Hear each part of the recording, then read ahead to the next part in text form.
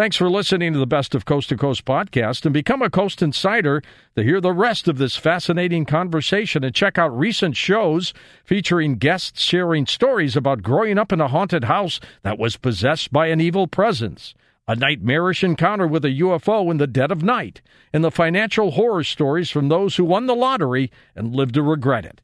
Head on over to coasttocoastam.com and sign up for Coast Insider to hear these programs and many more truly thought-provoking shows from coast to coast. Now here's a highlight from Coast to Coast AM on iHeartRadio. And we're back. Marianne Gwinkowski with us. We're going to take calls, your calls next hour as well. Marianne, let's get back into curses, and I want to talk about the dream state and what can be conjured up that way. But when someone puts a curse on an individual, does the individual, what happens to them? Do they feel something? Do they say, I think someone put a curse on me? Well, when things start going bad and you don't feel good, or your relationships go down the tube, or you lose your job and you can't find a job, then they start thinking, that's when you hear, oh, I'm the born loser, I must have a cloud over my head. If I didn't have bad luck, I wouldn't have any luck. And people realize that, especially if everything was going fine in their life or normal in their life, and everything starts going down the tubes. And eventually they figure it out, or they'll go to somebody, or somebody that they know will go, gee, you've been having such rotten luck for the last year. What the heck's wrong with you? Then you start thinking about it. And like I said, you know what? Nobody has to live like that. You don't have to be a martyr. Do something about it. Have it removed. It's not hard to do. You can do it. And as long as, actually, if a person doesn't even believe they have a curse on them, and I tell them that they do, sit down in front of me, I'll take this off of you, they don't even have to believe it. All they have to do is give me their permission. My granddaughter got a promotion where she was working, and apparently she got a promotion over somebody who thought they were entitled to that job. Yep. And she did it fair and square, decent and everything. She's a great girl. But strange things started happening to her. I mean, things that would always go well, things were really kind of screwed up. That's and she called me up one day and said, Papa, I think somebody put a curse on me.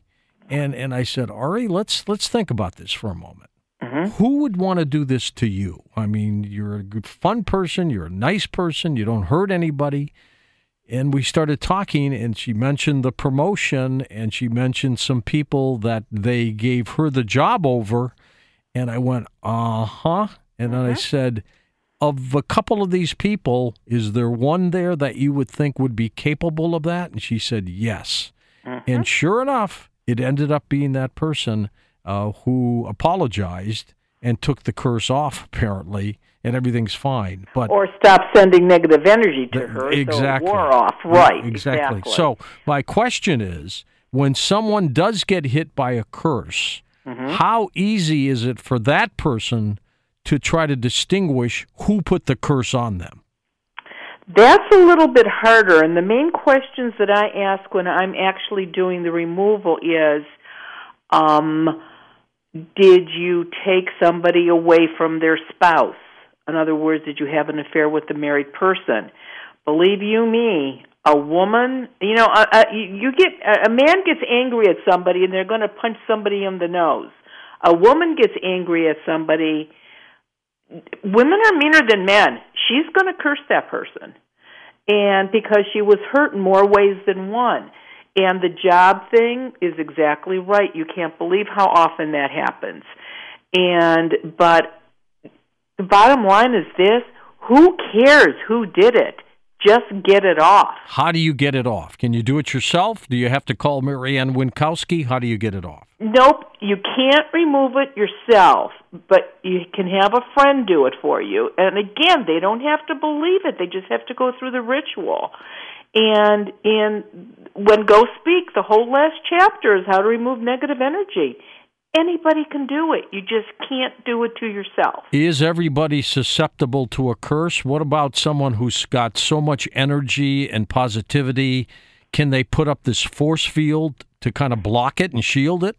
No, unfortunately, the only thing that I personally know that has worked forever, because once the curse is removed, that doesn't necessarily stop the person that was putting it on. They're not going to know it's off.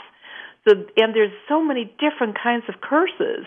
I mean, there's one that maybe has to do something on every full moon, or generational curses. They just automatically go with generation to generation, like the Kennedys. You have to know they were cursed. And so there's all kinds of different kinds, but once it's removed, most people, as long as they, I give them that quince seed to carry. As long as they have that, they never have to have a curse removed off of them again. It does not affect them. As a matter of fact, think about it. Ball players, let's use baseball players, for instance. Okay, there's a game between the Cleveland Indians and maybe New York. And so all the fans in the Cleveland Stadium, every time their best hitter gets up, the whole stadium is going, "Oh, lose, you jerk. Don't hit the ball. Get an out." And then they clap if he does. That's negative energy thrown on that person. Oh, yeah, absolutely. And that's why the home team has an advantage. That's exactly right. But that doesn't mean when they get on their plane to leave Cleveland that he left the negative energy here. It's going with him. It's going to be added on every other stadium that is not his home stadium. So, and that's why I do so many ball players, all kinds of ball players. Well, if a ball player's in a slump, let's say. Oh, that's a really good slump, or they just, they don't feel good, they're out of sorts, they're tired all the time. And the other thing, too, is especially ball players, look at the dead fans, the ghosts that hang out in stadiums. You couldn't walk up and stand next to LeBron James at a basketball game. You would never get on court. The guards and everybody would keep you away. Sure. But, gee, if you're a ghost, who's going to stop you? Nobody. Exactly. Nobody. What about the dream state for visiting the dead and for other things? Once a person has crossed into the light, they can absolutely come in and out of your dreams. You can talk to them. You can get all kinds of information from them. You can get a hug, a kiss. I mean, it is so comforting to be able to talk to these people. They look good. They look happy. They look healthy. But if the person has not crossed over, you will never dream of them. Earthbound spirits cannot get in dreams. Now, if an earthbound spirit is in your bedroom while you're sleeping, you're going to have bizarre dreams, technicolor, loud, flashy, where it wakes you up and you're breathing hard. But that ghost was not in your dreams. Listen to more Coast to Coast AM every weeknight at 1 a.m. Eastern, and go to coasttocoastam.com for more.